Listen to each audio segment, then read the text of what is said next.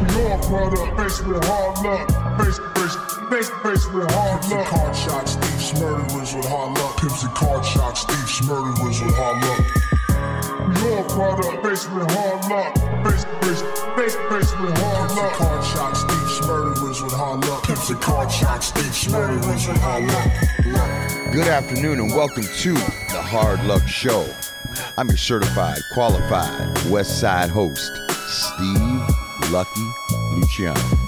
That's right, it's a beautiful Saturday afternoon at the Virus Bunker. Welcome to the greatest show on earth. Sitting across from me, my co-host is Chumahan Bowen, American Indian, Southern Californian, elegant barbarian, here to entertain war paint to the sunrise. everyone. Get prayed up as my blood dries. The blood falls from the red sky. My What? lady singing that war cry. Ooh, come on. Come up like It's Lady everybody's Gaga. allowed. Yeah. You're all Gotta be honorary panicky. members of the Draped tribe up in a now. bear hide, Oh, man. Mr. Yeah. Headphones, Savages. Mrs. Headphones, Believe me, check you my have been stats. inducted into the Better tribe close of the my Hard Luck eyes. Show. And I may not take us back, no, Right? but that head Everyone drum gets a is chance my to anthem. paint their faces. Everyone can braid their hair. Right? Let's get some knives, some bone spears, and start stabbing fools. Native to the land you've inhabited. Yes, right. And on sound, our sound engineer, Old Blue Eyes. Ooh, Sean Lewis, certified audio professional engineer for the Hard Fucking Luck Show. Listen to this. Ooh, Yeah. ooh, yeah. Uh-oh. Big old blue. Like that. Big old blue eyes in your face. That's exciting. He's for on the computer. Old Blue Eyes. Yeah. That's real dubstep. Yeah, it's got a little reggae beat to it. Yeah, exactly. Yeah. Yeah. Very Yeah. good. That's good. Yeah, That's yeah, a good one yeah. for him. Old blue eyes at the keyboard. He's gonna hit another big ass high score.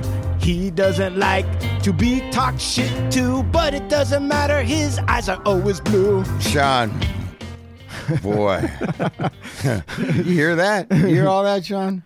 He can't. We got to set up a system. You can't hear the music, but you could hear the rapping, right? You hear the Oh, I heard the rapping. Probably You sounding crazy. You heard the talented class. flow from the Indian brother. Listen, you Red got- Raps by the Red Brother. Hey, listen, man. It's freestyle. It's freestyle up It's in here. Freestyle Saturday. Off the dome. Oh, yeah. Off the dump. Man, it's nice out. It's beautiful. Gorgeous out It's in this almo- it's crazy world we're living in. It's already hot. Yeah, it's getting hot. It's always hot for me. I run hot. I gotta imagine that like the coronavirus is just sizzling on the streets right now because is it hot where you're at right now, Sean? Already outside? Yeah, it's beautiful. Right. Beautiful. Right. Yep. Sean said that the other day. He said that Sean, you live in a neighborhood. What is the predominant cultural group that is in Jewish. Jewish. And Yeah. he said like last weekend they were like, what were they doing? You know, I don't really know what it was. It was some sort of festival to celebrate some rabbi who, I'm not sure if he's dead or if he's alive, but it was a festival. And they had people have their cars tricked out with like systems, like, audio systems. And they're just driving up and down the street, pumping like Jewish jams, man. Like festive Jewish jams. But And what- it's like super loud. What's a festive Jewish jam sound like? Like a traditional, I don't know what it is, man. They got the traditional instruments. You know how it is. They have that like kind of like bouncy kind of beat. I don't know. Yeah. That shit gets you But, pumped. they're mean like jamming. Yeah, Exactly. Yeah, that's Exactly. that's but like pump up shit. with a new school twist. All right, Yeah. 'cause, I wish you could and hear then, this. Hold on. yeah. I wish you could hear this because I got Jewish Music 2020 on Spotify right now for all our listeners. go. Let's hear this. Is it jumping? Is it like energetic? Yeah. Yeah. Yeah, it's like electronic, but it's Jewish. Yeah. Yeah, exactly. that's Here we go. Yeah, Here we that's go. dope, bro. A lot of Here we these go. guys are bumping that stuff. This is Hey. called Hakoi Mishamayim.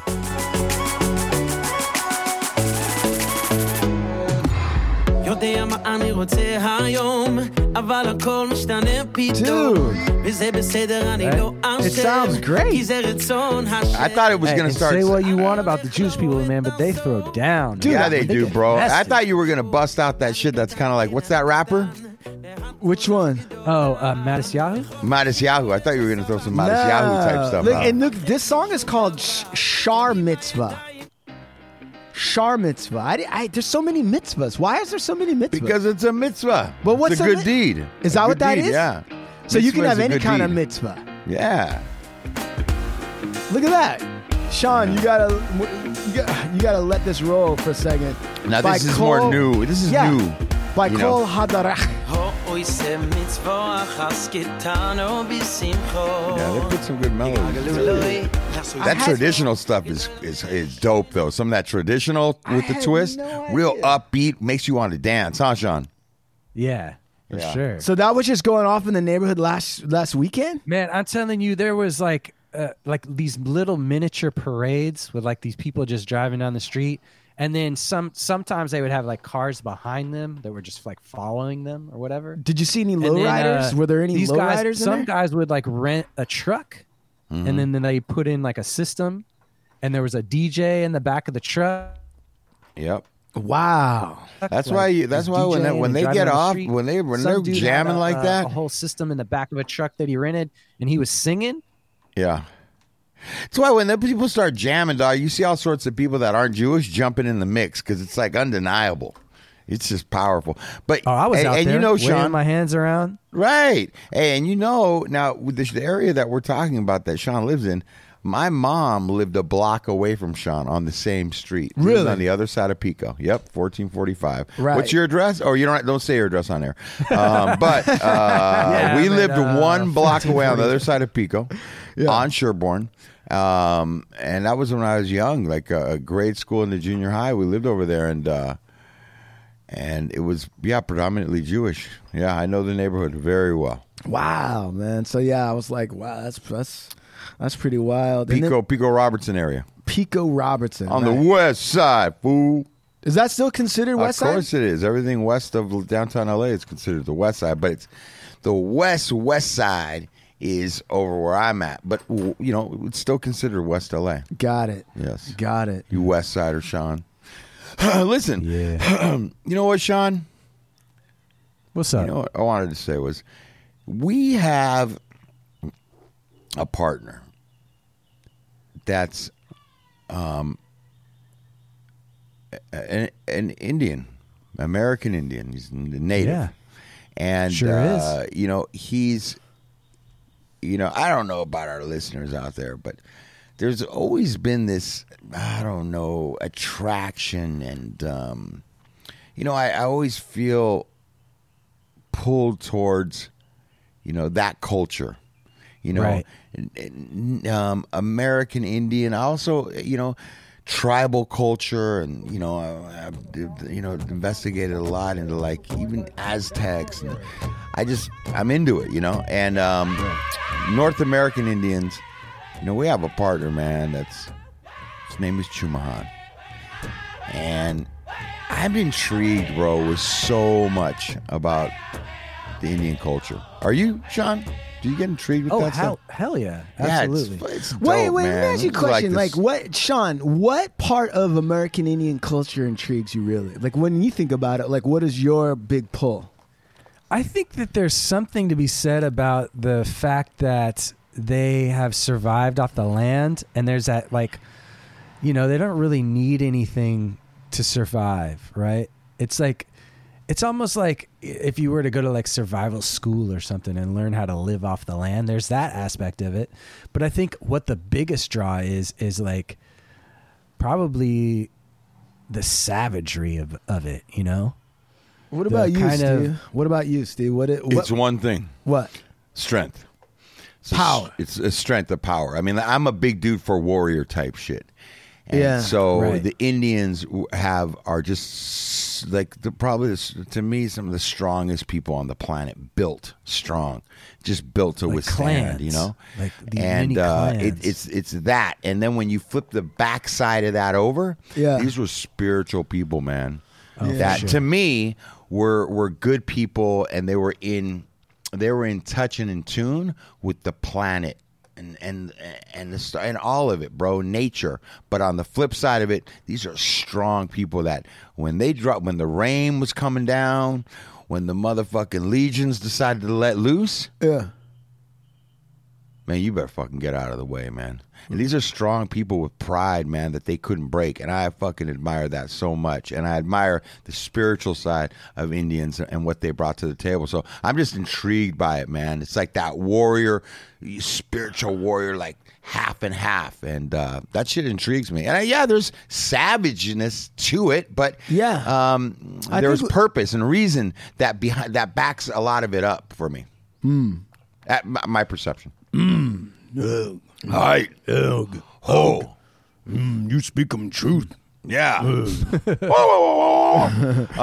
So I was thinking, Sean, you know, man, I got some questions, man. And Chumahan not only has reached back into his history of his family and his tribe and asked a lot of questions, and he's done the work to find out his history, his tree, and his tribe.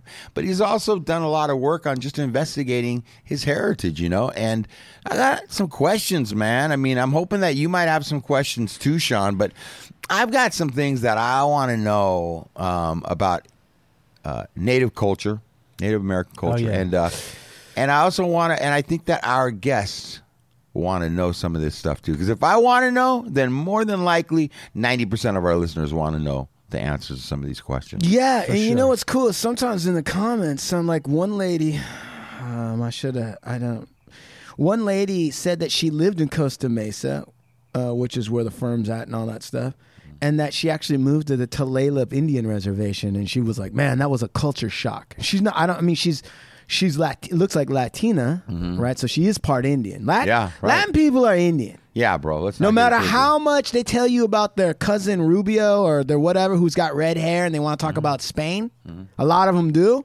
The truth is, though, a lot of them are India. They have that. Yes.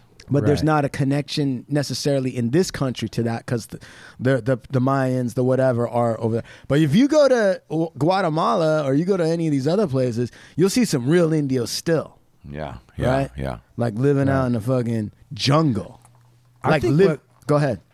I was going to say, I think that what we kind of fail to realize, I mean, when you say American Indian, you get this kind of like maybe one picture in your head, but it's so diverse. Yeah. It really is diverse. Like culturally and like artistically and then like even like the body shapes of the American Indians. Yeah, that's why I won't date Pima. I'm not going to date a Pima. Now, let me ask you something, Juwan, because you get a little bit frustrated when people say Native American Indian. Isn't it just American Indian? Well, here's the problem. A lot of people think that there's a controversy between American Indian and Native American. And Native American is a term that the government actually came up with because they wanted to give us a better name than what they'd been calling us before. And the American Indians were kind of like, yeah, that's we don't like what you guys have been, red man. But even that doesn't bother us as much. But so a lot of American Indians that I know, including myself, we reject that term Native American because by implication, it means like, okay, so if we're Native American, then what's a white person? They're cultural American or they're somehow not caught up in some stupid primitive shit or like, what does that mean? Right. And then also for me, I'm like, there is no Native America, meaning that the concept of America, the idea of America is a construct. It's just made up. Somebody came here and said, you know what? We're going to call this America. And so, so it's artificial. So you're saying, so we're native artificial people? Like by placing American Indians as kind of like related to America by saying native, you're actually naturalizing America. You're making the concept seem like it's always been that way when it really wasn't ever. Yeah, I like American Indian. Now, American Indian is a testament to the fact of a couple things. Number one, that fucking the white people or Christopher Columbus didn't know where he was. Right. Because he's calling us Indians. They were thinking they were in India getting ready to get some fucking, spice, punch, foron, and all that shit. Right. They came here, and they landed in the Caribbean, I don't know. But how you properly say that, make sure you listen to Caribbean Queen by Billy Ocean. It's one of the greatest songs of all time. But the point of the matter is, that's why they call them the Indians. And then it's American Indian because it's America is the construct, the new idea, the new country, the new way, plus the mistake. And that's the truth. And there's no shame for me in that. There's no shame. Hell no, there ain't for you. No, because... And we're talking about you right now. Right. So what I'm saying is like, I wear that American Indian proudly. Proudly, man. Yeah. Like, dude, there's nothing more real than that. That's real. See, why do you do this to me, Steve? Why do you get me going? Now I got to sit up. I get all pissed off. Yeah, you better sit up, Red Man. I get all crazy. Part of the problem is that, when Europeans made contact with the people that were here that eventually became to be called the American Indians, record keeping was in a different place than it was, and it was getting better and better and better and better. So as a result, you don't have the benefit of what like a lot of other people do, which is that they're from Italy or they're from France, and you can kind of just forget about the tribes and the wars and all this other stuff and just call yourself a Frenchman. You can, because the records are spottier and spottier and spottier and lost as you go further and further back. It's a lot easier to just kind of, but in this case, the Europeans, Canada, American Indians, and that clash, the fight, and the hundreds of years of struggle, hundreds of years of survival, hundreds of years of domination, everything was better and better recorded up to the point that Sitting Bull eventually is like in a fucking, basically like in a show with, like Buffalo Bill, and they're selling tickets in Chicago at the World's Fair kind of shit. Let me ask you something when you say Go ahead. that. How we've had the Civil War, we've had World War I, we've had World War II, there's been wars that have been taking place that maybe that the United States weren't involved in, that were massive, huge wars, Sure. All over the world. Sure. But the 100 Years' War in Europe.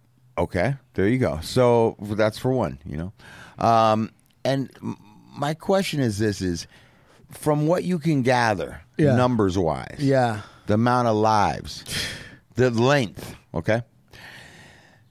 The North American Indian War, was it the longest or the most deaths?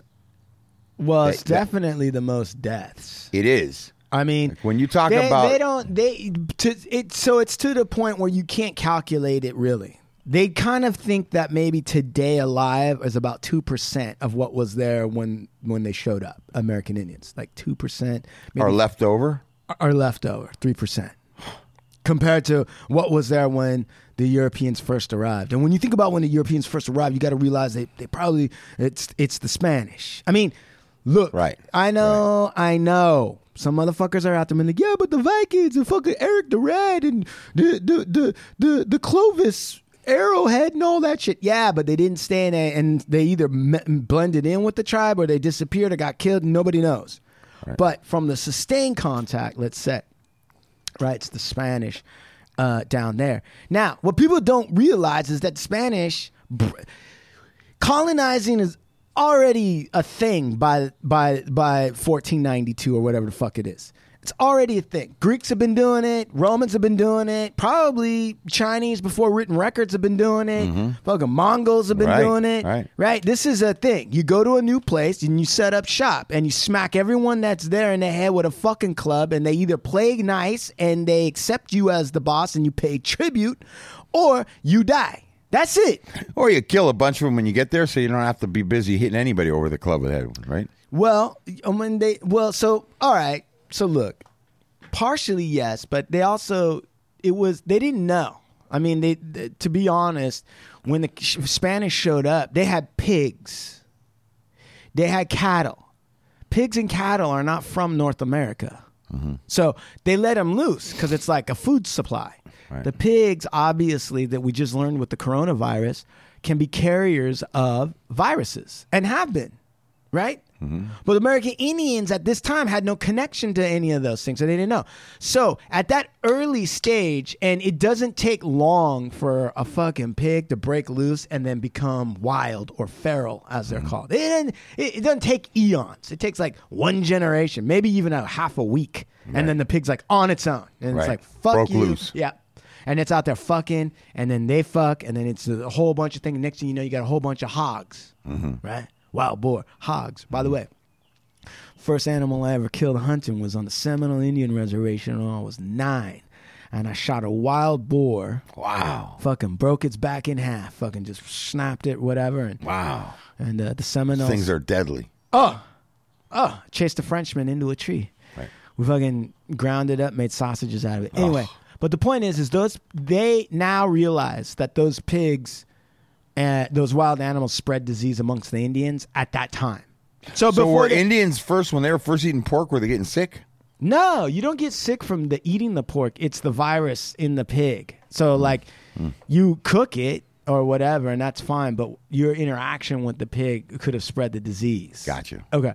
So then because when the British whites came up north into Jamestown, the forests had grown back a little bit more. So this concept that people have like, oh, when we got to America, it was just this giant, Lord of the Rings fucking, world of forests and vines, and it was wild. Not really. It was probably more manicured before then, more controlled before then, because there's evidence that the Indians at that time were burning fucking fields to grow up big things of buffalo and all this other shit. But because of the disease pandemic at that time, let's not forget there was a pandemic at that time. Right. It's like we got now. A lot of the Indians got killed, died off, and as a result, a lot of nature kind of like grew back in more force. Gotcha. And that's what the British are seeing when they first arrive. That's what A lot of foliage. Yeah, a lot of foliage, right. Yes. Okay. So let's back it up a little bit, and let's. I want to figure out something here.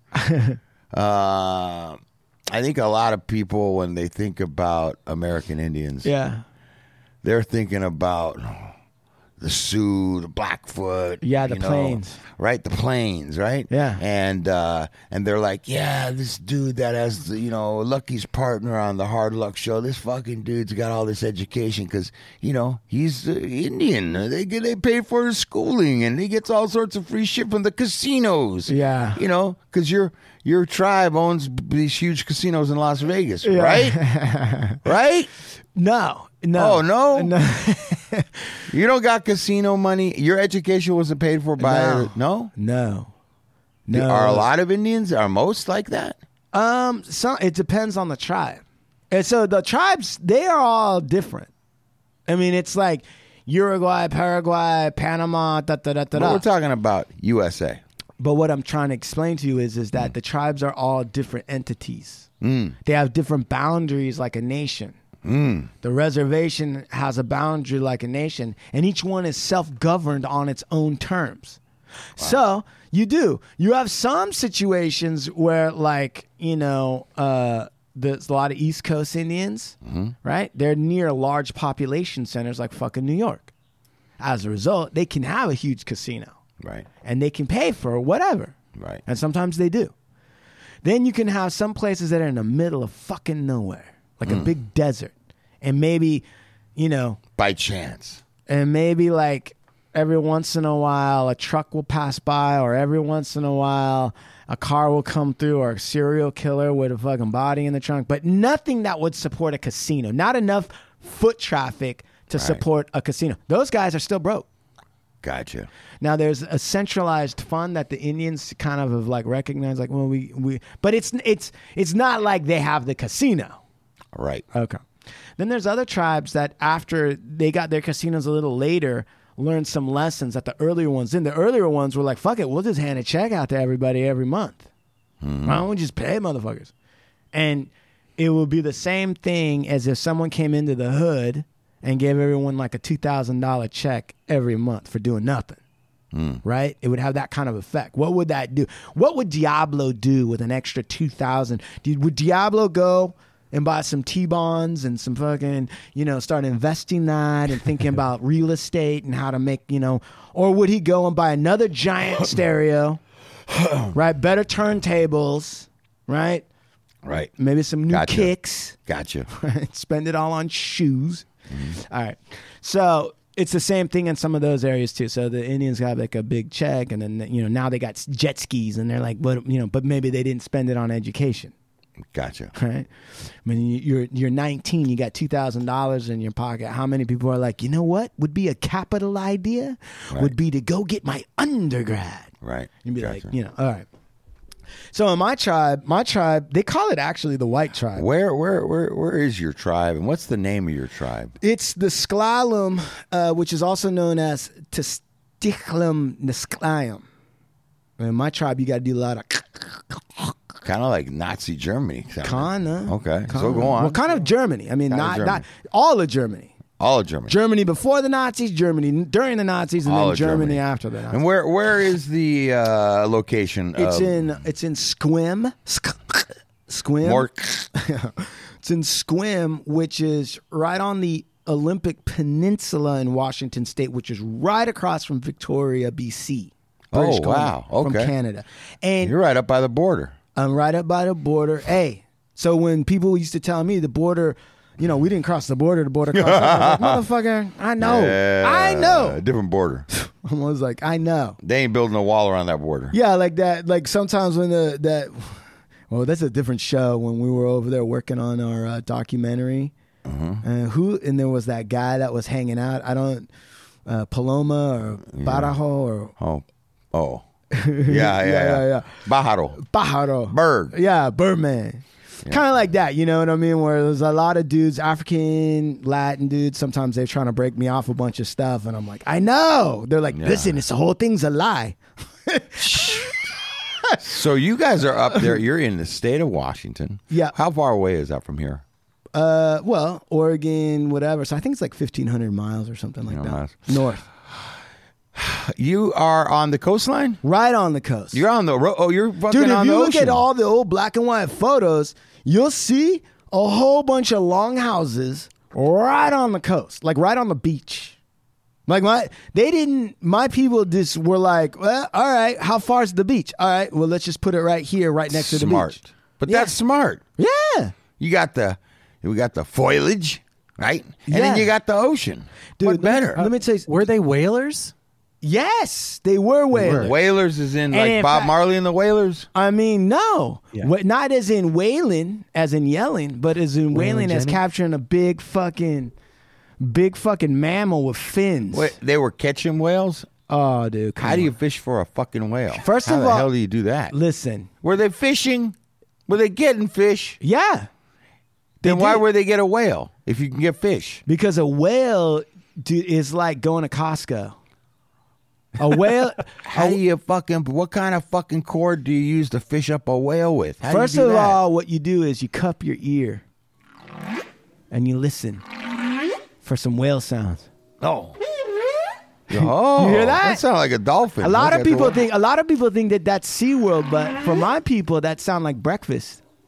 They were catching whales? Yeah, no, I'm just kidding. Yeah, so what they would do is, it's a whole process. Are you What sure year? you want, Well, you sure you give me want a it? timeline on when this is going down. Because I know they catch whales with big old ships in the ocean. No, like 1,600, 1,500. Like, but they didn't have a fucking motor. They didn't have, actually. Obviously. Listen, I'm trying to, I don't even know if They didn't borrow a Are battleship you and go sure out the there? listeners want to hear this? Yes, bro. Sean? You're going to tell me that in 1,500, 1,600, some Indians went out and captured a whale. Way earlier than that, even. Dude, if I was to tell you the fucking nautical, the sea... break me off, dog, and explain to me whale If I hunting. was to tell you the sea ingenuity of these people... This is why I'm asking questions. It will This is blow what I your want. fucking I gourd. blow my mind. Okay, let's just start with one thing. Hold on. Break down Hold on. Listen. whale. Give me the time, dates, and how this goes down, please. First of all, you got to understand something, right? Like, to get a whale, like a gray whale, there was orca. Oh, gray whale. They had gray whales, blue whales, orca, all that shit coming through in this like channel of water. Okay, now, I don't know what the whales are doing. They're coming in and playing dice or fucking each other in the ass. I have no idea. But the Indians in that area, my people, the Macaw, which by the way, we still have treaty rights to hunt whales. Okay, awesome. Okay, well, Greenpeace is freaking out. Okay, but here's the thing. So. red piece. No, the Greenpeace is like, we don't care. You don't need to be killing whales. And the red piece is like, let us get our fucking whale on. Yeah, red piece is like, we won't get a piece. Yeah. But so the thing is what happens is, so first of all, because they live in the Puget Sound is like one side is the ocean. And by the way, where my people live is where the Indians in Twilight, that stupid Dracula movie, Twilight, that's where my people live. Oh. All right. Nice. And so you're bordered by water on three sides. You have wide open ocean on one side. You've got a strait, which is basically like a big channel of water between two pieces of land. And then you have on the other side a sound, which is a nautical term, which means like where all the ocean comes in and then there's a bazillion islands. And then you're talking about Washington. So it rains all the time on the west side. And so, as a result, you got nothing but snowpack, Olympic mountains, da-da-da. So there's all this fucking riverways. A lot of fresh water. Lots of fresh and salt water. So the Indians in that area, their whole get down was a fucking canoe.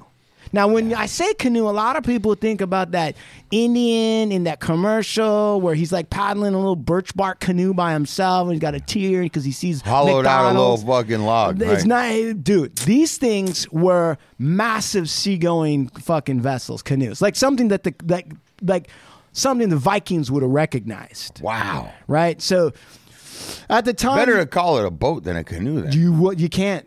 If you call it a boat, people up there will freak out. I don't know what it is about sea people. All right. No, listen, I'm telling you the truth. You have to jump out of when I went on the canoe journey with everybody, if anyone said boat, I'm in the boat, I got on the boat, they get beat up. They would throw you in the water. Okay. You had to jump right in the water and get back in the They're canoes. And let me tell you something. It's real hard to get into one of those canoes. It's easy to get out. Yeah. But when it's always easier getting out. But climbing back into the canoe when you're in the fucking... And that water up there is cold. It ain't Hawaii. Yeah. Okay. So these things are huge, right? And we're talking like 30 foot, 40 foot long. But they're also really strong. And a lot of them could be made out of like... they were made out of one log. Because back then you had all this old growth cedar. That was huge. And there was special guys... I mean, I don't even know if it's all bullshit, to be honest with you. Like, terms of, like, you know how, like, you hire a cabinet maker or you hire a special, like, technician? Yeah. But back then, they had a special guy who had the skill of knowing which tree will be the right one for a trip. That makes sense. I mean, it does, but it's lost as to what criteria. I mean, obviously straight was important. You didn't want a fucking a boomerang shaped canoe because then you just go in circles. But but somehow they knew. And also, yeah, I know that about like cantaloupes. What do you mean? I don't have to smell them or knock on them. I can just look at a cantaloupe and know when it's the ripe cantaloupe. Just looking at it. Looking at it. I can't tell you what I'm looking for, but I just know inherently that that's the right one. Right. And these dudes knew exactly which tree was the right tree from something. Right. Right. And you know, they were well aware it was a living thing, and they were and they have a lot of respect. And when I say respect, I don't mean like what we think of right now, because a lot of times you think like the Indians are super serious and they would like go out there and be like, pray to the tree before they cut it down. Right. But what they understood was you could get a lot of different shit out of a tree. Right. Like when they looked at a tree, they didn't just see like one or two things. There was so many things you could get out of it that it's like a very helpful, powerful thing. They would make the longhouse out of it. The cedar bark could be used to make actual rain caps that would keep the rain off you. Right. They could weave it into baskets. They would make the fucking ropes partially out of nettles and out of cedar strips to make ropes thick enough for the whale hunting. I'll get to that in a second. Mm-hmm. But so when they looked at a tree, it was like everything you needed was right there. And that's why a lot of American Indians, like when you think about like, oh man, it would be so cool to live. That's why when you look at like survival people things now, it's a mess. It's a total mess. It's a total mess. Survival people now are freaking out and they don't know what they could use anything for, and they're trying to get back to civilization, and they're trying to, so they got like 48 hours and they got to like, figure out how to survive for 48 hours, but they haven't lived in the environment long enough to understand how everything works. Mm-hmm. They don't know where they look for the food exactly, right? They don't know blah, blah, blah, blah, blah, blah, blah. But if you take a group of people and you put them in an environment in nature for like, even like 10 years, they will start to really understand in the same way that when you look at your house and you come home and something's off, you might not even know exactly what it is yet because somebody stole something or somebody moved some shit. Mm-hmm. Same thing so you come home, you're so accustomed in the woods that you can now see food, like, oh, okay, that's where the food is. Something's off. That's how they could track animals. They could track an animal, right? Like they could track an animal. And to us, it would look crazy because you're like, what do you see? Yeah, it's a bunch of leaves. But to them, they've been in it for so long, they know when a leaf's been turned over. Right. And they know when like little mouse shit's over here and they, that means that. Anyway, so they look at so then somebody will pick the tree and then it would be like a whole ceremony getting the tree down. They used fire a lot of times around the base to like whittle it away, but they also had whalebone hatchets. They'd manscape it with some fire. they had whalebone hatchets. Yeah, right. This is the importance of the whale. Think about how big a whale is, and think about those bones, right? And then think about like guys in prison. What if you gave a guy in prison a hunk of whalebone? Yeah, what could he make out of that? A million different things. Right. Yeah, like you'd go over comb, a knife, a bucket, maybe a key for the door. Right. Yeah. A lot of things. So that's the same thing. Like they're out there and they've got all these different bones. So they're like, "Fuck, what could we use this for?" My bitch would be way hotter if her hair was pinned up, straight, pinned up, right? And they do. They have. You can go to our tribal museum. And you see some old ass bone combs. Yeah, I'm sure. Some made out of wood. Some made out of whalebone. So they were putting that thing down, and they burn around the tree. It's a whole process to get the fucking tree down in the first place. Right. And then when they bring it down, there's a whole process. In fact, my aunt, who you met, Sherry, is actually writing the book on this. Really? On canoe culture. Okay. She knows all about how the canoes come down. They even had canoe healing ceremonies where if somebody was suffering from depression. They didn't call it depression, but there was like somebody who didn't feel like doing anything, right? Like they were like bummed out. They would think they were sick with some kind of bad spirit. That's how they looked at it. Canoe therapy. They did. Mm-hmm. The medicine man would all come in and they had sectioned off something of a canoe and all of the village or whatever would be there watching in a giant so all of our houses were like big Costco's. They had giant long houses for everybody, and then their family members would just, put curtains up so they could bone their girl or get down and do whatever they want. So this idea that Indians all lived in teepees is a fallacy. It's not. It's false to say they all lived in teepees. There were teepees. But like the reason why you would live in a teepee is because you're out in the plains and there's not a lot of wood and you got to follow the buffalo, so you got to move. Gotcha. So a teepee is cool because it's about as dope as you can get in terms of comfort, warmth, efficiency, and all that shit, right? While still being able to pick your shit up and move in a day. Okay, got you. So in the Northwest, it's like, well, where are we going to go? We don't need to go anywhere. Right. Fish are always here. Whales are going to come in about 2 months. There's shark. There's fucking clams all year long. Got you. Mussels all year long. Shit. Octopus all year long. Oh, man. Then they got berries and salal berries and fucking roots. Feast.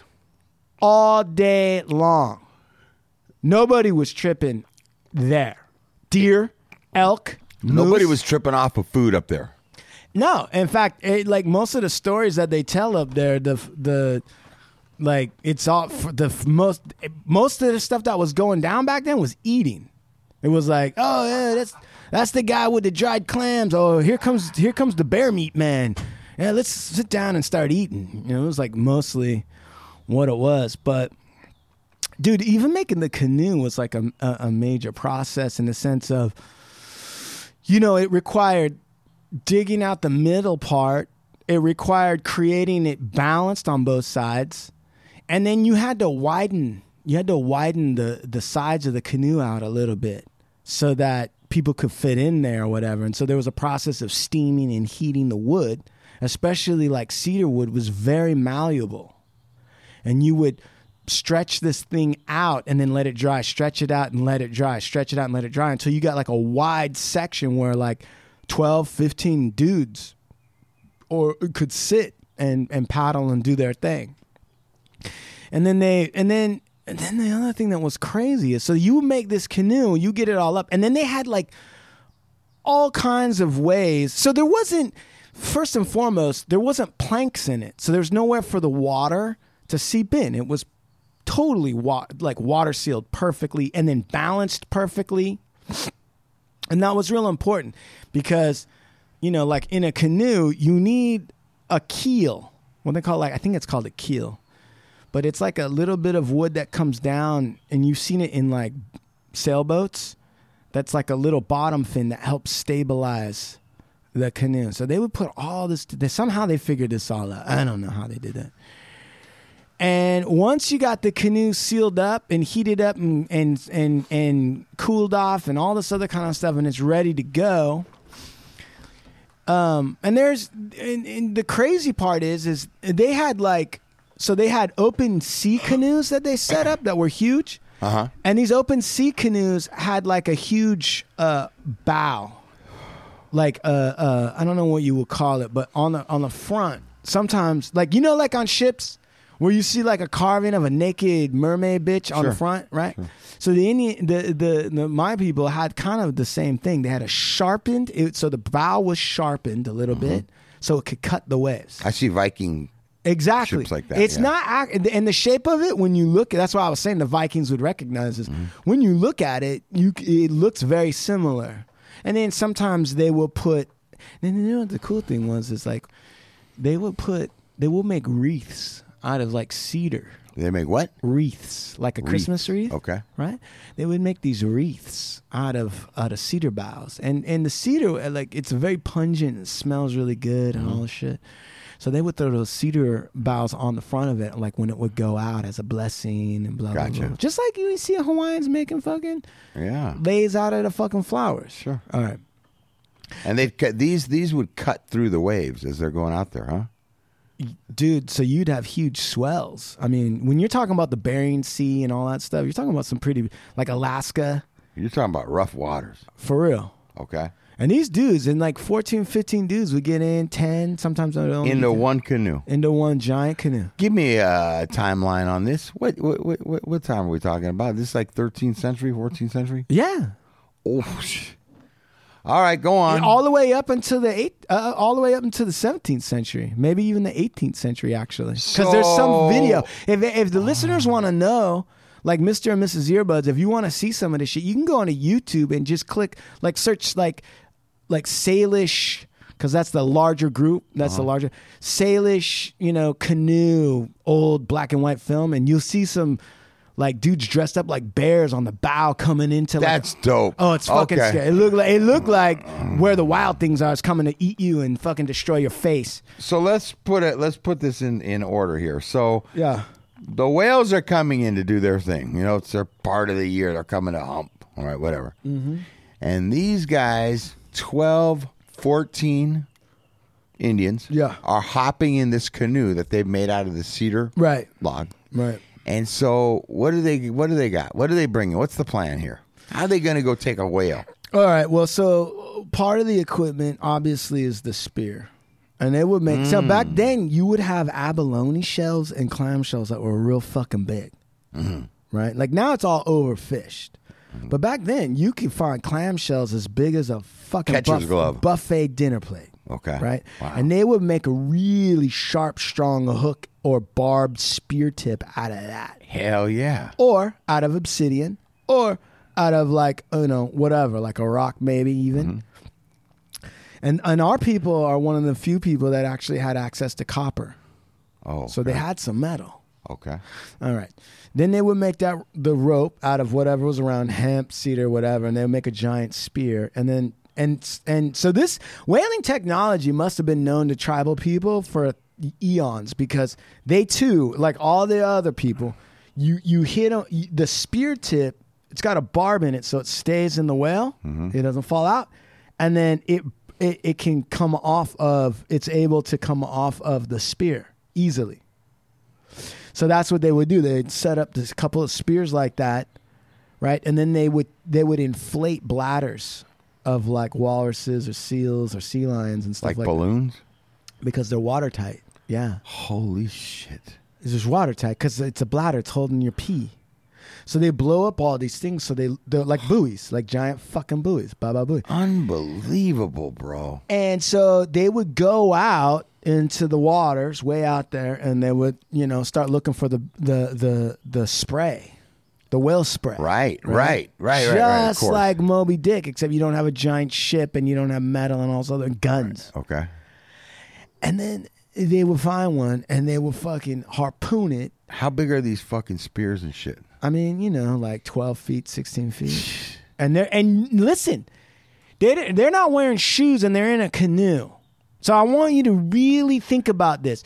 You see, are they at nighttime? Are they going out? It doesn't matter what time. Matter? It doesn't matter what time. How do they stay warm out there in the middle of the ocean and fucking? They have fireboxes, which are, in my tribe especially, well known, making perfect circle boxes out of cedar, out of one piece. That's how malleable cedar was. You didn't make a box out of 4 pieces. You could take one plank, steam it, and bend it into a square, and then just put the bottom on, and that's the box. What do you mean fire? So listen, and then that's a box. All right. So they would make a cedar box. They would bring a couple of them into the canoe, and they would put sand in the bottom of them. Are you telling me that they had fires in the canoes out in the ocean? They would put sand in the bottom of the boxes and then build fires inside the little firebox, and that would keep them warm while they're out there. Sean, how crazy would that look? That'd with be these awesome. guys in the middle of the ocean, bro, with a fire on their boat, on their canoes. Right. Like maybe 2 fires, and one for cooking, one for. And they've got all the spears and harpoons with them. Yeah. And they could dry their shit, they were just self-contained. By the way, they didn't have to bring a lot of food with them. You know why? They could just grab a fish out of the ocean and cook that motherfucker. They would just fucking fish right there, and they'd just be chilling, fishing, fucking out there. Dude, for this is gnarly. The only thing I don't know about is like I don't know how they took a shit. Like, did they just jump in the water? Jump in the water, right? Yeah, so that's shit the only. and then pull me back in, right? Yeah. See, and this is probably shit in their hand and just fucking throw it out and wash your hand off. I think I don't know, but that's one of the nicest things in the world is to shit in a full body of water. I don't know if you've ever done it, like in a river or whatever. Yeah. It's very free. They've been doing it from the beginning of time, right? Shitting in the water, right? And the or maybe they had a little cedar box. No, I think. Well, anyway, so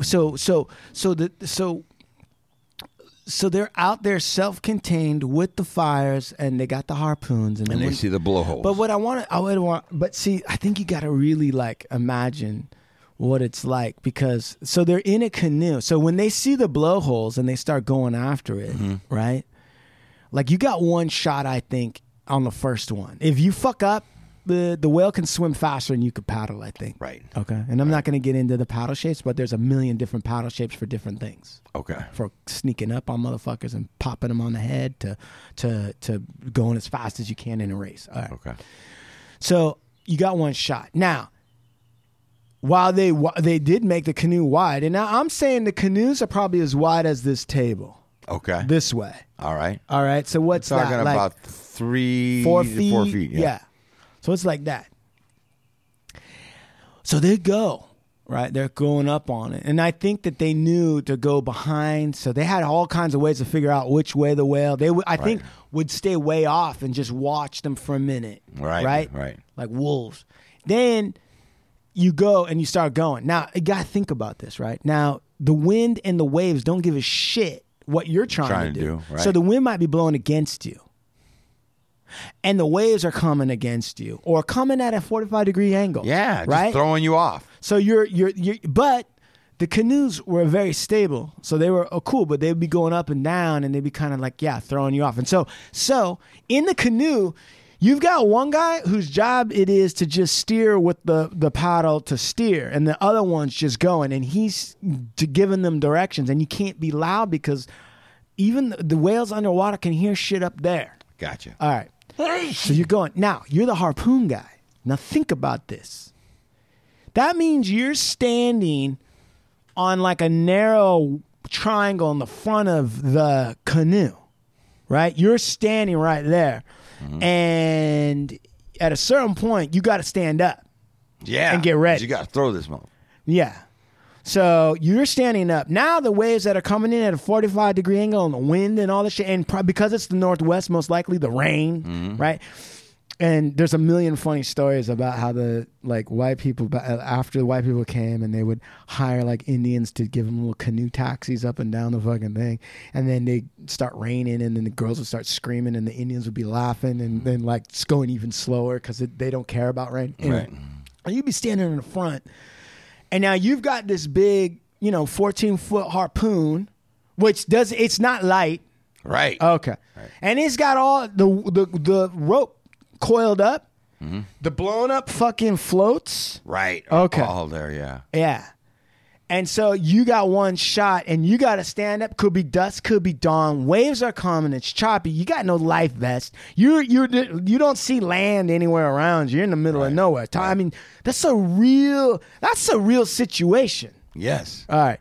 Then you fucking throw it, right? And it goes and it hits the whale and the barb goes in and the pole breaks off or whatever. And now all that rope's running out. Right? And you better not have your foot anywhere near it. Yeah. Otherwise you're getting sucked in. Yeah. And it pulls the floats. And then what would happen is the whale would try to dive, right? But the floats would slow it down. And it would stop it from trying to do all that and tire it out. Now the whales are big, so they could bring the floats down a little ways, but it wouldn't be like as if they didn't have any. It's like putting weights on something. Right. Okay. Right. So they're starting to slow down, and that would give them another opportunity to ready another harp, or there was another canoe going with you, and their job was to hit it again, and hit it again. Now it's very brutal because essentially what you're doing is you're tiring and exhausting the whale out, and it bleeds to death. And eventually, this big fucker, this whale that's probably as bigger than a school bus, right? It finally dies. When the whale dies, there's a guy that's got to jump into this water with another shell needle, a giant one, like as big as a railroad spike, and then it's got cedar and shit tied to it, rope, like a big old needle and thread. And he's got to go in and sew the whale's lips shut. Shut the fuck up. And man. dude, shut the fuck. Have you ever seen how big a whale's mouth is? Dude. And there's like barnacles and shit hanging off. Yeah, bro. Wait, he has to jump off, go scuba diving, find the mouth of the whale and start sewing? Yeah, he's got the mouth shut. He's got to sew the mouth shut because if the whale's body fills up with all that water, it's going to sink. And everything you just did. So somebody found that out the hard way. Right. Somebody fucking got it, killed it. They were dragging it back. They were singing and like excited. And then they looked behind and the fucking thing was gone. Right. And they were like, what the fuck? Right, dude. So somebody was like, and imagine the first guy. Like, imagine the guy was like, the only way we're going to be able to get this fucker back is you're going to have to jump in and sew the lips shut. That is gnarly, bro. Yeah, with bare feet, like you would, and let's make that's gangster, dude. Make no mistake, it like whale skin isn't like tissue paper. You got to jab, and the waves are going up and down. Sure, right? It's fucking cold, raining. Oh my God. But they would do it. Then they would tow it behind the canoes, and then it was self-floating, so that was cool. So they could bring it back. And you got to remember, that you're talking about, I mean, this was like, this was like breaking into Fort Knox and getting a bunch of gold. Right. You're set for a long time with one whale. Right. With a lot of shit. Hell Jewelry, yeah. fucking knives, fucking meat. Fuel. Oil, fuel. And they did, man. They had their own candles. They had candles. So tell me how people had candles. Tell me what. So go on. Keep on they going. will bring this fucker slowly back. Now, when they bring it back, they're singing songs and laughing. Hell yeah. But they also had other problems because, if you watch any kind of fucking nature thing, you know that like when lions bring down something, sometimes hyenas come around and they start fucking with you because they know they had to deal with sharks. Sharks had figured out at some point that like when the canoes go out, can never just be anything. No, it's always something. Right. That's what I try to tell people. I'm like, it's always something, bro. It ain't gonna ever just be an easy one. You think it's gonna be an easy one? There's no such thing. So they gotta bring it in. Now the shark. So what they figured out was, in order to get the sharks away from their food, the whale. They would have with them a collection of like rocks that were about the size of a cinder block, like a cement block that you would use. Yeah. And they drilled special holes in the rocks. And what they would do is they would drop the rocks behind the canoe, and the way the bubble formation in the rocks came out, it looked like a seal diving. Throw them off. And the sharks would follow that like a red herring. Right. Throwing off the scent of the dogs. Fucking throw them off and and confuse the sharks so that the sharks would lose where they were, and then they would just keep going. Gotcha. And then they would bring it in, and then it would just be like one big fucking party, and then all obviously the dudes that went out and got all the shit, now their work's done. Now they're just gonna sit up and the guys that went and did all the fucking harrowing work, they get a break now. Right. And now the rest of the village just goes and processes the shit. Gets to work. Assembly line shit. Yeah. I mean, some of those whales, like the hearts are big enough for like a human man to stand in. So what kind of things would a whale provide to the tribe? Like I was saying, they would provide, I mean, first of all, you have all that oil. And that oil that they would get, they would put it in little clamshells. And then light the oil, and it would be like a little fucking, like in Aladdin when you see that oil lamp, and they light the end of it, They, the Indian people had that too. They just would they would use abalone shells or whatever and light the top of it, and it would just burn, and so they could do shit at night. So obviously, the whale meat was eaten fresh and dried, and then also traded. Right, so you could get other shit.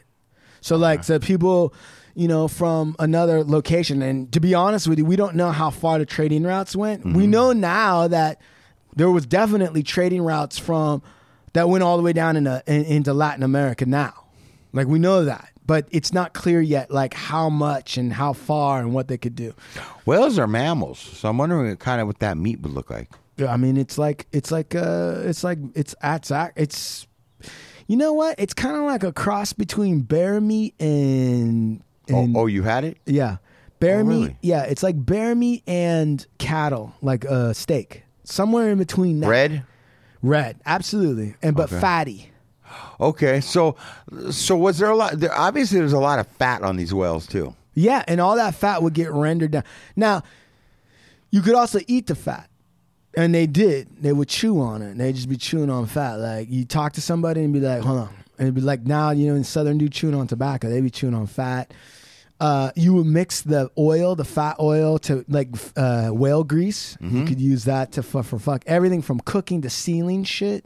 Really? Yeah. And then, I don't know. I've never heard of what they could do with the skin. That was my next question. Yeah, I don't know. I would think that you would be able to, but there's not a lot of records about it, so I don't know what you could do with the skin. Okay. Now, you were talking about teeth and bones. All of that shit would be either turned, anything from jewelry to wood carving tools to knives. to weapons. I mean, dude, one of the things Indians loved was clubs. Like, if you ever look up like Indian clubs and war clubs, like you always see some cool shit. So think about all of the different bones, like the rib bones and all that shit, and then just think about like what you could put on the top of that to fucking smack some motherfucker in the head. And armor. They could make armor out of the whale bones as well. Dude. Yeah, Wow. So it was a heavy scene, and I don't think it was a thing that happened like every 2 months. Like it was like a big deal. That was like a big haul. Right. Because you got to remember too, they also had access to moose, elk. I mean, those aren't small game animals. Those are pretty big. Hell no. Deer. Were buffalo up there? Not No. really. Okay. Not like. There is a thing called mountain buffalo, but I still think that they were more like in the Cascades or whatever. You never really hear much about buffalo up there. But How would they catch? How would give me an example of how they would catch like deer, or how would they use was it bow and arrow? Were they throwing spears? Both. They would. You could have bow and arrow. You could have spears. They also would have pits, like you would see in Vietnam, punji pits, where they would cover up a trail and they would dig a hole on a well-known deer trail or whatever, and then the thing would fall into it, and there'd be like little sticks sticking up from behind and just kill it like that. Really? Yeah. Or they could run it off a cliff. That's what we know. Run it off a cliff? Scare it. Like you could get a lot of people. That's what they used to do with the buffalo. The buffalo, a lot of times before horses, because think about it, like how are you going to kill a buffalo without a horse? Right. Got it. Indians. So one of the things they would do is these giant herds, so they get everybody and they would get like a blanket or whatever, and they'd act like a giant moving fence, right? Like everyone right next to each other, a bunch of people. You wouldn't even have to run that much. And you'd slowly push them and then surround a herd? Yep. And then there would be like a little natural, sometimes it's a natural, like a valley, but like a chute, right? Like a natural chute to push them. And there would be like a cliff at the end of that. And then they would just slowly close in and close in and close in. And then once the buffalo got scared, they'd be in the chute, and then they'd start stampeding. And those guys would just, and they call it a buffalo jump. Those guys would just go right off a fucking cliff and fall down. And then down below, the Indians would be down there getting ready to fucking cut them up and eat them. The buffalo would just jump off? Yeah, they would get going in a stampede. They don't stop. They just go. And they would just fall drop to their death? Break their fucking neck. Whoa. But that'd have to be like the lottery of fucking the guys down below would just be like, look out, here they come. Well, they would know. Yeah, they would know. They would see them. And then you would have a whole bunch of meat with like as minimal effort as possible. Right. That's genius. That's what I'm saying is like a lot of people think about, a lot of people watch Bear Grylls or like Survivor Man, and you know they watch them barely able to catch a frog and then bite it in half without cooking it. Right. And they kind of imagine that must have been what life was like before McDonald's. But let me ask you something. Buffalo Bill. Yeah. No. What was Sitting Bull? Yeah. Isn't there some story about him at a young age having to catch a buffalo? No. He killed the buffalo. But you got to remember, that's after horses came. When the horses came, it changed the game up a little bit. They still had buffalo jumps, but once the horses came with the white man, it didn't take... Oh, they were doing the buffalo jump with no horse. They were on foot. They would just surround him with the blankets and shit. And they would just walk like dude. this and slowly pen him in. That's so smart, man.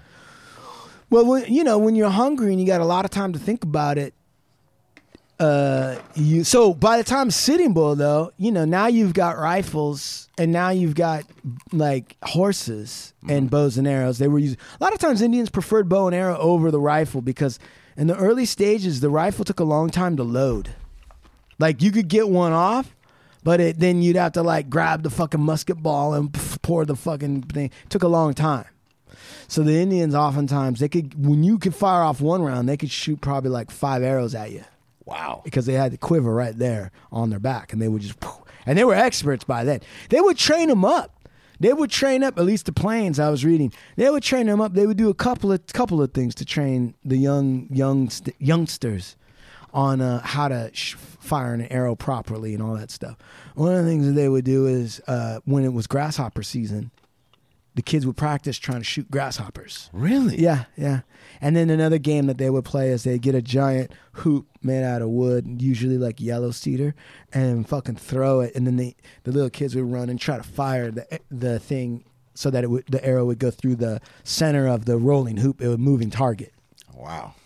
But by the time they were of hunting age, or by the time that they were starting to come into manhood, which could be as early as like 12, 13, 14, 15, they were already real practiced with the bow and arrow, and even the whole concept of bow making, even that's like an amazing thing, because it's like you kind of like, well, so then what do? They just grab a branch and they just fucking, but no, sometimes, and it depends on where you were. It would depend on what part of the country you're in. It would depend on what kind of wood you had access to. Sometimes it would be like ironwood, or sometimes it would be like this wood. But the main thing, I saw this old-timey guy on the East Coast talking about bow making. Man, it was a cool video.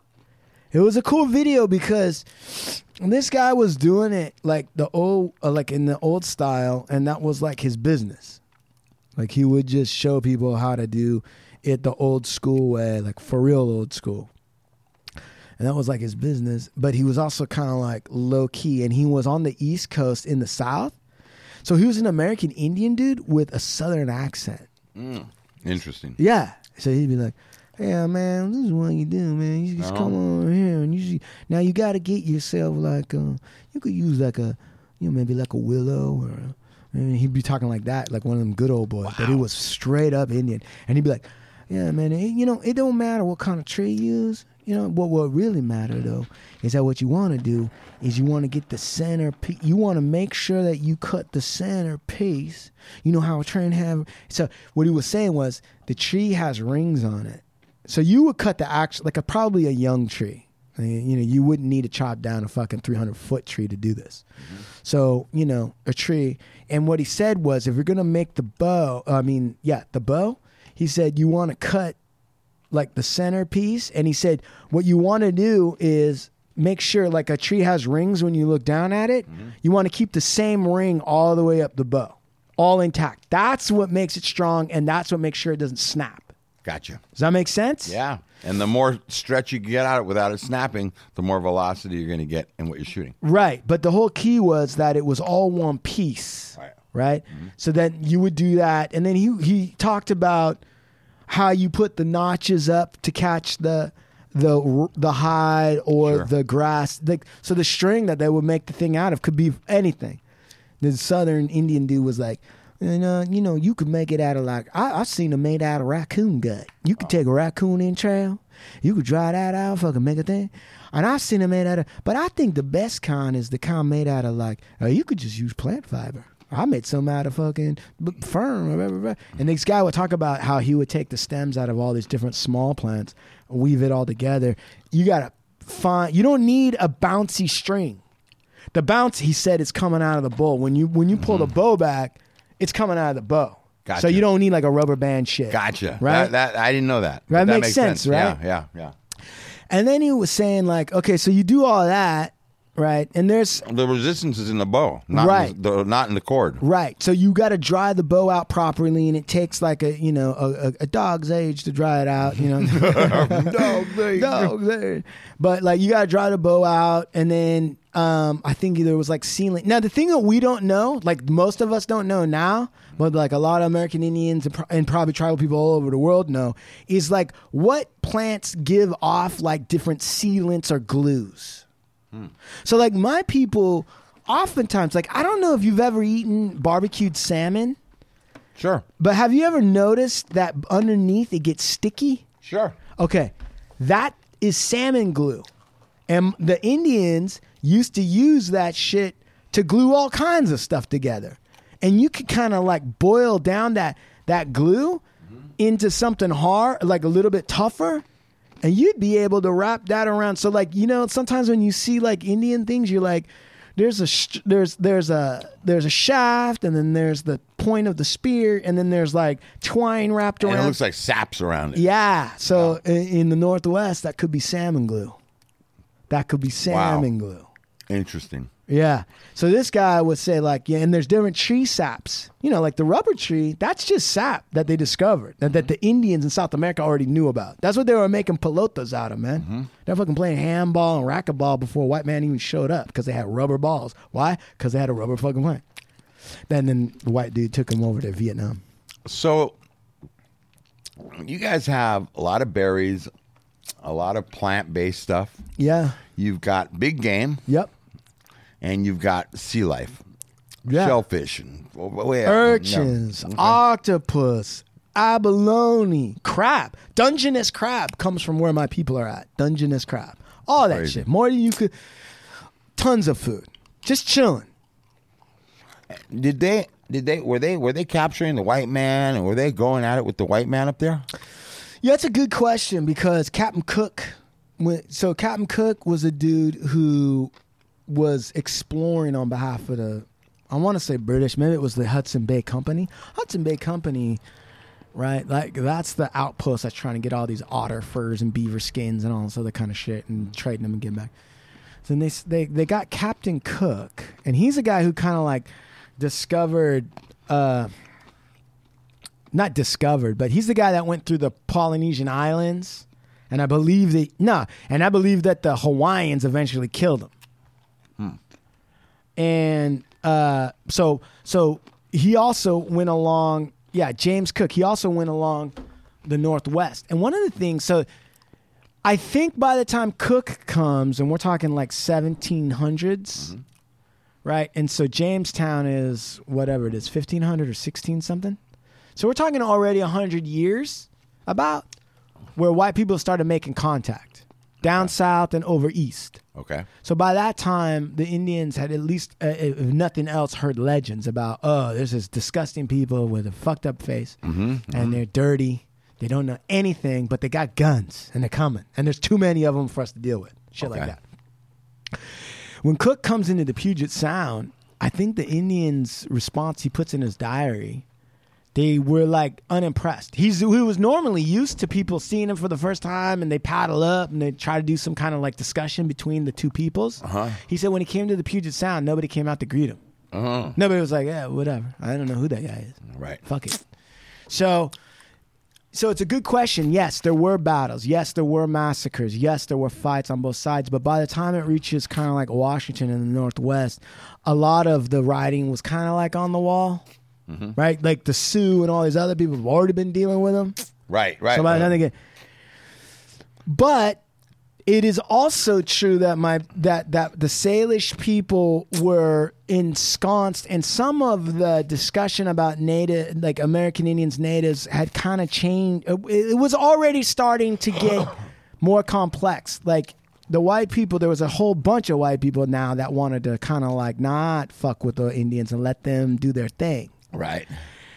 So it wasn't a complete. So by the time you get there, there's some fighting, there's some whatever. And then some of the Indians, I mean, my people, the Salish people, practiced slavery.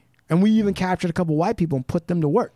So let me ask you something. That's true. In relevance to American Indians, and let's talk about them more in a vast, broader term. Okay. When they start talking about stuff like, I mean, we say it joking on, everybody scalping. They scalp. Like, was scalping?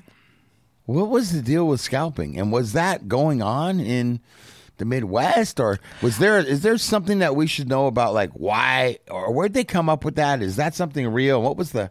I mean, it was definitely something real in the sense that it was practiced by both whites and Indians. So the thing that I don't really know, it's hard to tell, is like at first they kind of make it seem like it was only the Indians that were doing it. Then you find out that the white people did it. Then there was like this argument like, yeah, the Indians actually learned it from the white people. They never did that shit. But then I read other shit which was from Indian accounts and Indian scouts, where it's like, no, it's still. And then you look at Africa and you look at some other places, and they're scalping. So I think the idea of scalping might be one of those things that was just practiced universally by everybody at a very brutal age.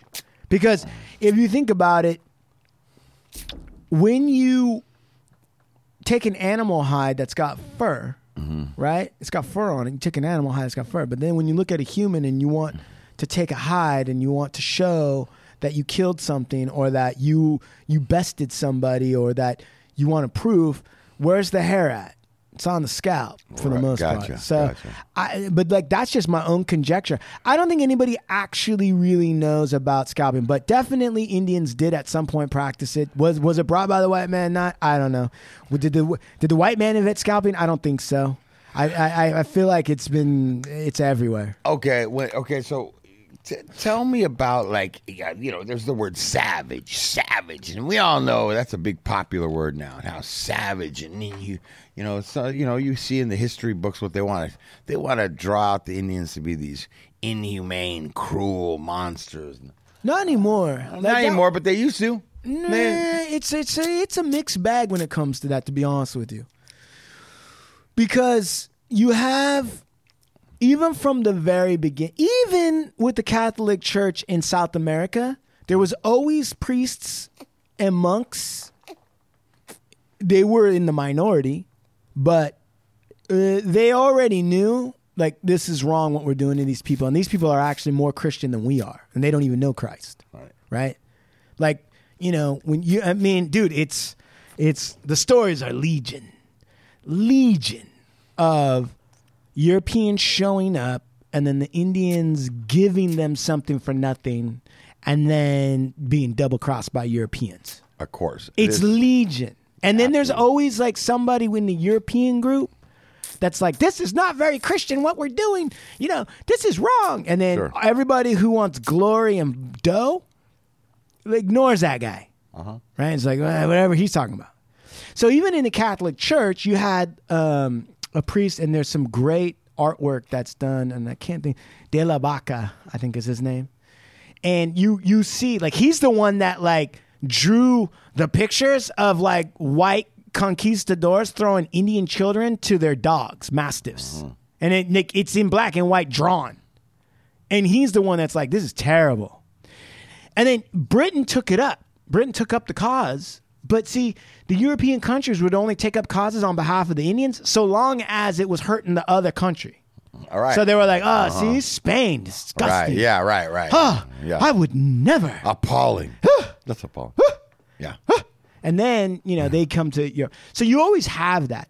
But in the United States, and this is something that I think we should be proud of as Americans, to be honest with you, is there does arise fairly quickly a type of non-Indian, could be black, could be white. I don't know about Asian so much. I don't see that as much. But white or black that become sort of part Indian in their practice because they realize it's a way to survive, and it's also a much freer way to live. And that's how you get these mountain people. That's how you get like Davy Crockett and fucking these kind of guys, right? Now, the thing about these dudes were they really did actually think, like, you know what? Why don't we have civilization end at the Mississippi? We're tired of it. And then let's let the Indians just do whatever the fuck they want on this side. And I think in their minds, they were thinking of that as real freedom. Right. Right? Yeah. And that there wouldn't be a problem. And the Indians at that point had kind of sufficiently gathered, like, this war, even if we win it, it's going to kill us. So let's just call it a truce. And, like, I just want to live on this side. I don't want to, pay your taxes. I don't want to eat your fucking food. I don't want to fucking farm the way you're farming. Like, I don't want to do shit the way you're doing it. I don't want to eat the way you eat. I don't want to go to a store to buy any bullshit. I don't want to live inside in a square house. Right. I don't want to do any of that. Okay. I'm not saying you can't do it. I'm saying I don't want to do it. Right. So let me live on this side, right? And let me keep my freedom. Let me keep my freedom and let me keep the way. But the problem is that at that time, there's a lot of different things. But one of the problems was that the way the Indians lived so free and the technology and knowledge that they had could have really empowered a lot of poor people. Sure. Right? Imagine you've got nothing. Right? Like you ain't a lord. You ain't a fancy lord or a city slicker. You're a fucking peon. You're a shoe shine guy. That's your job. And then you got to sit there and shoe shine, and you got to live in a tenement, a shanty town, and you're covered in lice. You know, you're not coming out of that. You don't got any education, and your life's not going to get the best that you could hope for. The very best that you could hope for is that you're going to become like a really respected servant. You know, maybe a porter. A porter. You could carry bags for a rich white man or whatever. Like a man, and you could be white and stuck in that scenario. Right. So then imagine that just about like half a mile away, you could go and learn how to fucking just live off the land. And be your own man. And just do your own fucking thing. Right. And there's a whole bunch of American Indian women that don't give a shit about that kind of status that you could take as a wife. That looks real attractive to somebody like that. They lost a lot of dudes to that. So that's why they called them savages and heathens, was to use a religious aspect to scare white people to stay home. So they were like, oh, you could do that. Yeah, they're animals. But you're going to go to hell. Just know that. Give me some, what were some of the, and I'm not trying to make Indians out to be bad guys or anything, but we all have some crazy stuff that we would do as, tribes of people. Yeah. What were some? Give me a couple. What do you mean? Give me a couple. Like give me a like couple. what? What did they do? And when it was going down, like the white man showed up and massacred a bunch of Dude, tribes, and then to... them tribes would come back and get theirs. What kind of shit would they do to them dudes? Dude, you don't. It's come on. Like a book that you could read. Man, it was about the. Let's see, Midnight Sun, Land of the Midnight Sun. What the fuck is that? But yeah, all right. So like, what would they do? Give me some real savage shit. I mean, one of the things they would do is they would hang you by your feet, okay? Mm-hmm. And they'd hang you about 3 feet up off a fire. What? What? Yeah, and they'll make the fire real small. What? Wait. They hang you by your feet. Yeah. About 3 feet above what, the flame? Yeah. And make it a little flame? It's a tiny fire, and they would slowly cook you from the top down. Like slowly cook your brains? Yes. No, and guys would be screaming that's like, "Oh my God, please, I'm sorry. And the Indians would like laugh and dance. And, no, and they the would women cook you from the head up. And the women would come out and like stab a guy in the stomach and laugh as his belly meat fell into the fire, and they'd be like clapping and like nobody. I'll tell you this. The women and children and the men, when this shit was going, when you had a captive that was a villain, that was an enemy, like right, you right, engaged in that, you engaged in the war. Right. Gotcha. You signed up for this. Right. And you knew one of the things that could happen to you is we're going to have some fun. Oh, we're going to have some fun with your ass. Oh, shit. So they would bring dudes down, or they would strip them down naked and just let the village just fucking have at them. And like women, right? Like wives would come out and just fucking cut a chunk of meat off your arm and like kick it at a dog and let the dog eat it and then be like, yeah. Oh, wow. That's some real horrible stories. Or some they real would take horrible shit. Leather and wet it and then like wrap it around your head real tight and then set you out in the sun with your hands tied so you couldn't do anything, and the leather would start to tighten and crack your skull slowly. Yeah, that's true. Oh, dude, are you kidding me? I'm not kidding you, dude. Dude's head would be like, and they would like laugh and like then drag your crotch to the fire and burn your dick off. Oh my God, dude. That's yeah. The leather straps all wet. Yeah. Tied around your head real tight. Yeah. And then they would just start to just dry up and tighten on your head. Yeah, that's one. Heavy duty right there, bro. That's one. Who was thinking of that? I don't know, dude. They had a lot of shit like that. And some, one of the best things to do is read one of these books. by like somebody who was captured because the Indians, they would a lot of times. I'm not exactly sure how this works, but actually Rome does it too. Mm-hmm. Here it is: Empire of the Summer Moon. Mm-hmm. Get that book. Our Empire of the Summer Moon. Yeah, get that book because that book's got some pretty choice violence in it. Okay, all right. That one, you'll read that and you might be like, so then what the fuck is Dances with Wolves? Yeah. I didn't see any of that in Dances with Wolves. I like to get to know the real shit that was going down. So the Indians... sometimes they would capture. They would only do it for somebody that was like in a certain age range, usually like 12 and 15 or like 8 and 15, where they would keep the kid alive. They would come. So sometimes what would happen is, and these farmers were on land that was not supposed to be. Blah blah blah. So there's all okay. Gotcha. So now, but the farmers are kind of, they're kind of innocent. Like they're not necessarily thinking they're stealing anything because they've been allowed by the government to come get their government, right? And they're not trying to. When they got a wife who doesn't know anything, and she's got like some little kids, flower print dress with a fucking girdle. They're just trying to make a living. They're just trying to live. Hard Scrabble. Got some kids. Then like Indians would see like, hey, look at these, look at this. Come over here. There's like 4 people guarding this, and there's like all kind of cattle and horses over there.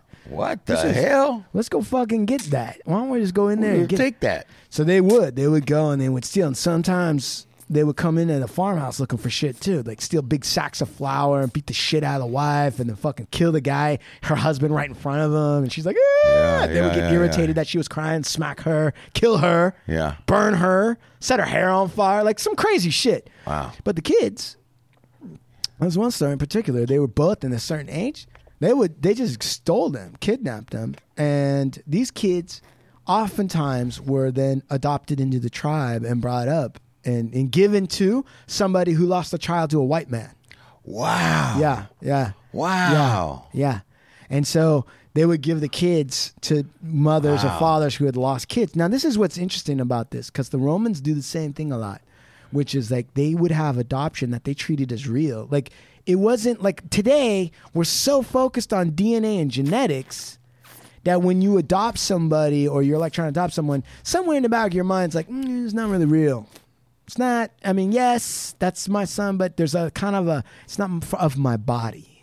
Mm-hmm. But for a lot of tribes, I don't think it's just the Indian ones, there was an aspect where it's like, it doesn't matter where you came from, you're here now, and I'm going to be your mom, and I'm going to treat you like a son. And that's the end of that. And that's the end of that. And, it developed that way for sure. Right. And a lot of times the white people would like send these search parties. It's more like people look at a pet more like that now. Right. People, exactly. But they don't go back and be like, well, that was somebody else's dog. They're like, no, this is my dog. That's exactly right. Yeah. Yeah. People, it's the same thing. Like people with pets, they forget their history. Dude, it's dog's mine my now. wife, before the baby, okay, she had a dog named Astrid who she said she gave spiritual birth to. Like, that's my daughter. Right. And I'm like, what? She's like, that's my daughter. And don't call her a dog. She's like, now that we got the baby, she like kicks Astrid out of the way. She's like, now it's a dog. That's a mutt. Get out of here, mutt. Yeah, now the spiritual mutt. Yeah, she's like, but before the baby, it was like, this is my princess. And then the baby comes, she's like, yeah, what's the matter? Don't look at her. Give that dog away. So they would adopt white people a lot, actually, and from other tribes too. Sometimes there'd be intertribal warfare. You'd lose one, you capture some young people, and you replace what was lost to you. Wow, man. Yeah,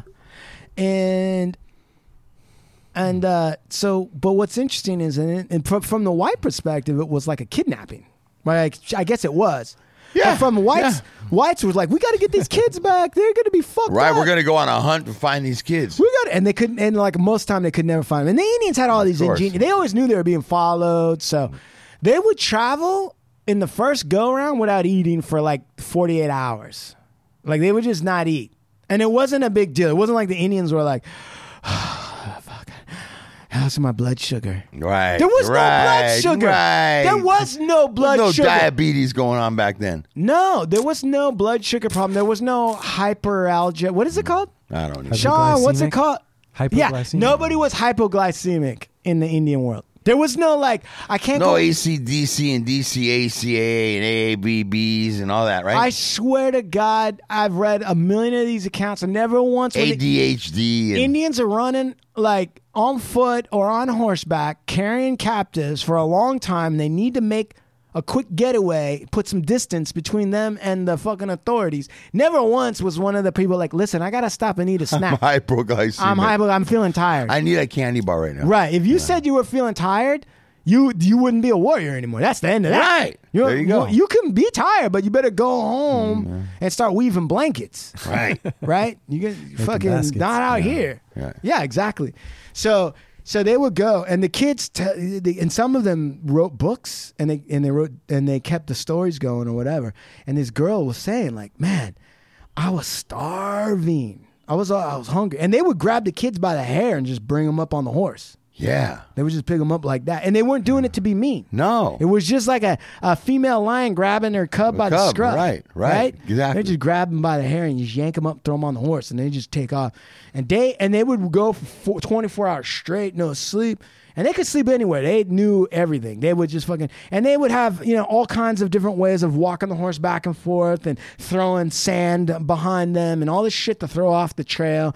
Have one guy go off to the left and circle back and do a bunch of figure eights out in the middle of nowhere and then come back so that to throw off the people who were searching. Mm-hmm.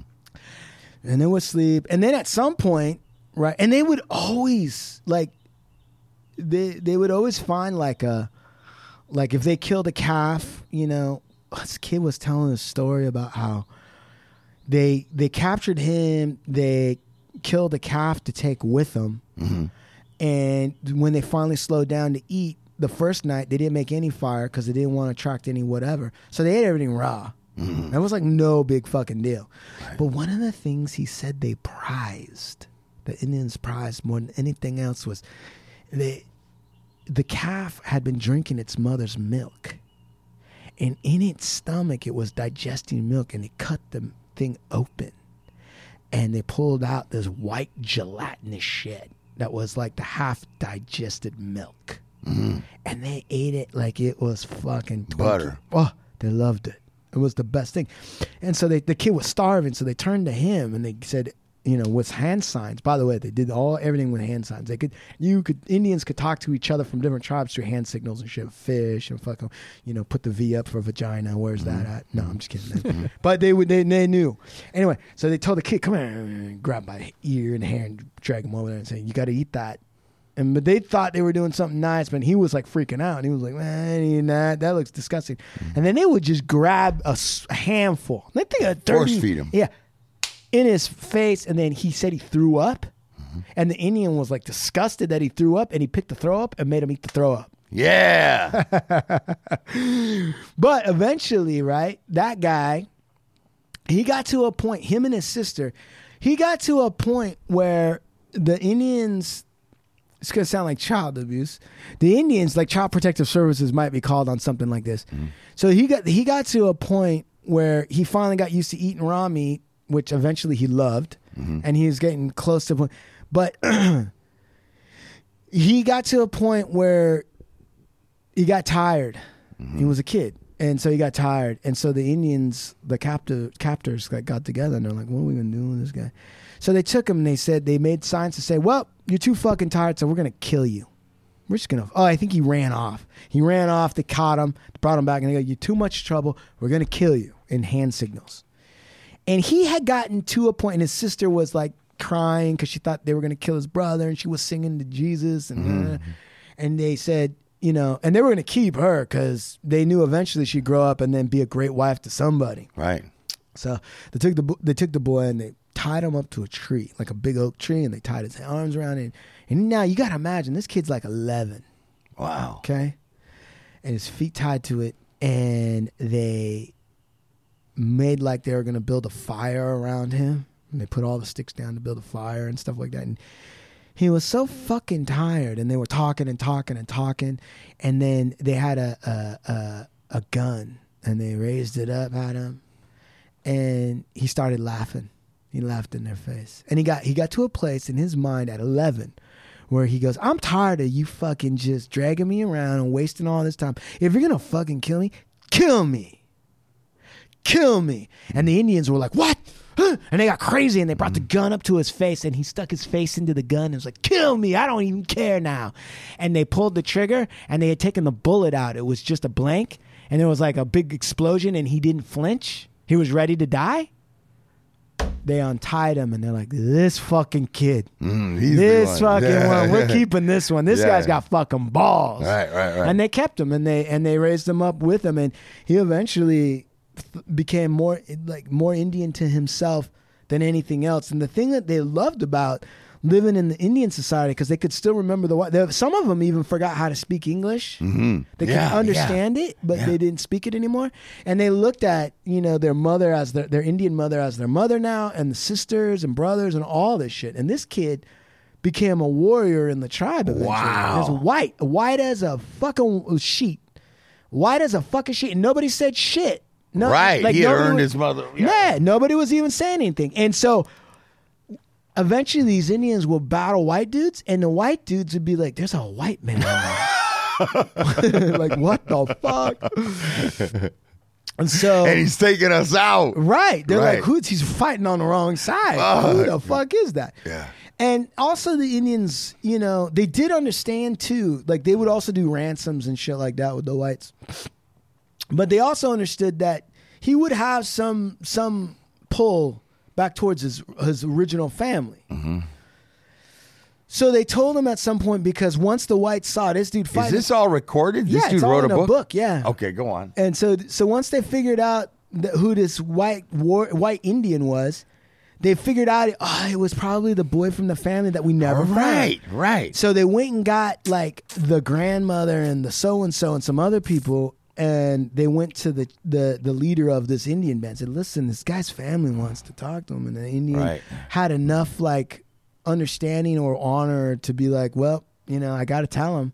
So he went to him and said, now the thing about this guy was writing about what he loved about being with the Indians, and the girl too. The girl wrote a diary, and they printed it, and you can read it. Wow. And I got to get a hold of these. And what they liked about it was that like for instance, like there was no mealtime.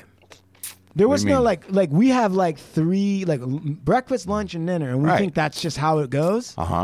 But out in the wild, it wasn't like that. It was just like a giant pot, usually made until they got metal from like the Hudson Bay Company and trading and shit. But even before that, they had pots that were made out of pottery, like Sure.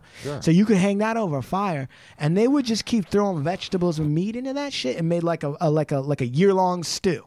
Really? Yeah, and the whole thing, and nobody watched it. Nobody was tripping. And the whole thing was, whenever keep on adding water and keep on adding vegetables and spices and meat and whatever. That's it. And then if you were hungry at any point that you were hungry, you just come in and eat. There was no like that makes more fucking sense to me than anything else. Right. There was no 3 meals a day or whatever. Eat when you're hungry. That was it. And you're just a little hungry, you just eat a little. You're real hungry, you just sit down and eat. Right? Yeah. And they would just bring like and they could make cakes out of anything. The Indians in Southern California had a lot of acorns. They would make acorn cakes. They'd grind an acorn up and make an acorn cake. Wow. And there's a poison in the acorn that you got to take it out. And they had figured out how to leach they would boil it, parboil it, whatever the fuck you call it, and leach out that poison and that bad taste, bitter taste, and then they have left over this fine fucking acorn powder. And I think you can go online and buy some acorn cakes if you want to try to see what. Wow! But they make acorn cakes around here, dude, like black oat and all that shit. So yeah, they would have these little cakes and a fucking stew, and then every so often a fresh kill and fucking barbecue that shit. That's how they ate. And the only time that there was like a quote unquote meal was if there was some kind of celebration. Sure, right, like once every so often. So, and they said that like when they went back, and dude, so the Indian leader came back and said to the guy like, hey, your relatives want to talk to you and hang out with you, and you're a man now, so you can make a decision what you want to do. And so he said, yeah, I do want to go hang out with him, and he did, and he went to live with him, and he couldn't even sleep on the bed. because it was Really? the mattress. He was so used to sleeping on the ground or like a hide cot that he couldn't sleep on the bed, and he couldn't stand the clothes. Like, because when he was out there, it was just like, some pants, like little leggings, and like no shirt or whatever. Fuck. But when he got home, everyone wanted him to dress up in a like button-up shirt and the fucking pants. He was like too restrictive. He hated having to sit and eat at the same time every day. Right. He was like, well, it doesn't even make any fucking sense. Right. He went to church and was like listening to all this shit. And he was like, you know what? Ain't feeling this. He was saying that the Indians that he lived with was way more Christian and like connected to a creator than everybody in this church, sitting in a pew, in a house, inside, all this shit. Right.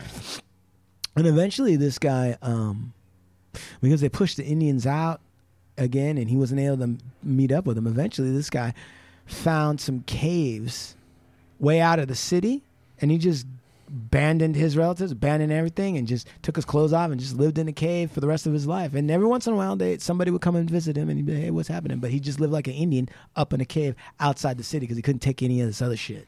Wow, man, that's incredible. I mean, we could do like a million shows on just the different stories of the captured whites that live with the Indians.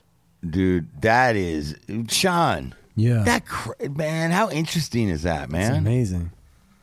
It really is, man. Like this is real American history that we're listening to. For real. And you know what, man? See, man, if Chuman didn't take all that time in his life to read and look and find, I wouldn't even know stuff like this, bro. What is there a name of the book about the brother and sister? You know what? I'll put it up. Okay. I can't think of it off the top of my head because I read a bunch of them because I'm writing a screenplay right now. Okay. On somebody who goes and lives with the Indians. He's going to put this up, guys. Sean, man, I mean, this is honestly, I don't know what we're going to entitle this show. Yeah, I don't know. But this is one of the best shows we've ever done. You really think so? Yeah, bro. Because I couldn't leave the mic and sit in my earphones. I had to sit in each part. I mean, this stuff to me is I want to listen to this stuff, man. This is real history of real shit that happened, and it's fucking rugged. Well, you know what? I'll tell you what, man. Next time, right? Like if we want to go back into the part 2, the annals of Indian technology or whatever you want to call it. Yeah, this is going to be the Indian series, bro. So whatever we do, remind me to talk about what they did up in the north, like the Eskimos and the Aleuts up in the snow. Yeah. And the kayaks. This might just be American Indian 1. I mean, if I just took 20 minutes to explain to you how they made kayaks. Yeah. Let's just do this as a teaser. Just imagine, right? You're in the land of the midnight sun. The sun doesn't go down for 6 months. Nothing but ice, right? Polar bears. Nothing but polar bears. Ice. Snow foxes, right? And think about this. Just think about this for a second. Some Indian fools were like, you know what? Fuck it. This looks good to me. I'm going to stay here. I'm going to live here. I'm going to live in the land of the ice. I run hot blooded, so I'm going to live here. Think about somebody who could figure out how to make an igloo. Like really. Think about that. And think about somebody who figured out how to make a kayak. It's not a canoe. It's not a boat. It's a kayak.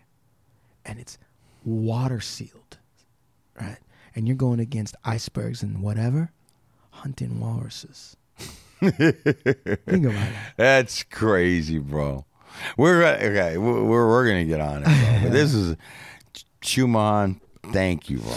Yeah, thank you, man.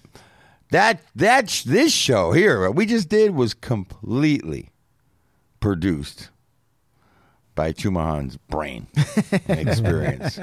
Sean's gonna do the sound producing, but the engineering on it. But it was completely crafted out of your mind and your experience and your knowledge.